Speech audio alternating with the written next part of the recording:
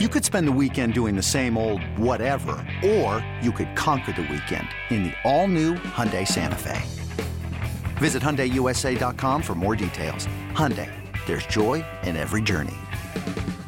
This episode is brought to you by Progressive Insurance. Whether you love true crime or comedy, celebrity interviews or news, you call the shots on what's in your podcast queue. And guess what? Now you can call them on your auto insurance too with the Name Your Price tool from Progressive. It works just the way it sounds. You tell Progressive how much you want to pay for car insurance, and they'll show you coverage options that fit your budget. Get your quote today at Progressive.com to join the over 28 million drivers who trust Progressive. Progressive Casualty Insurance Company and Affiliates.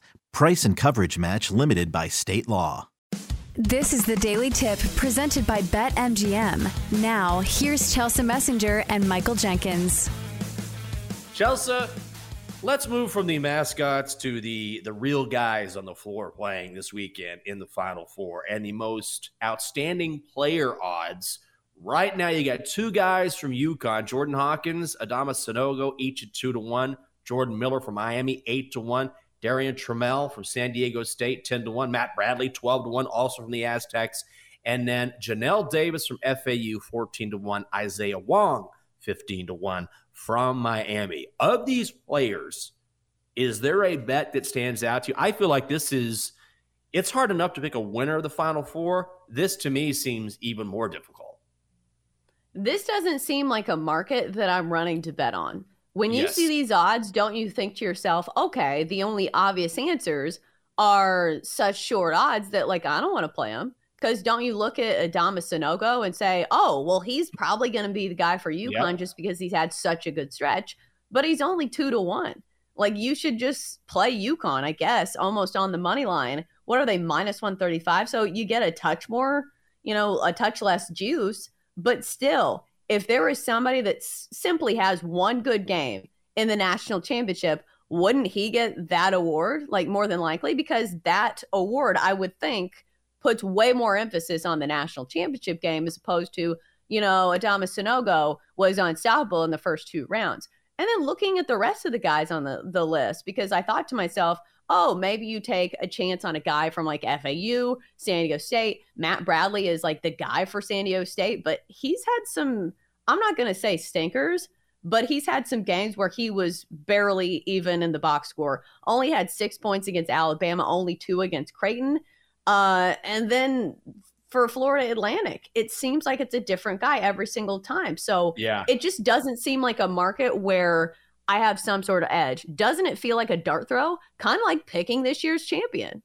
With threats to our nation waiting around every corner, adaptability is more important than ever. When conditions change without notice, quick strategic thinking is crucial. And with obstacles consistently impending, determination is essential in overcoming them. It's this willingness, decisiveness, and resilience that sets Marines apart. With our fighting spirit, we don't just fight battles, we win them. Marines are the constant our nation counts on to fight the unknown. And through adaptable problem solving, we do just that.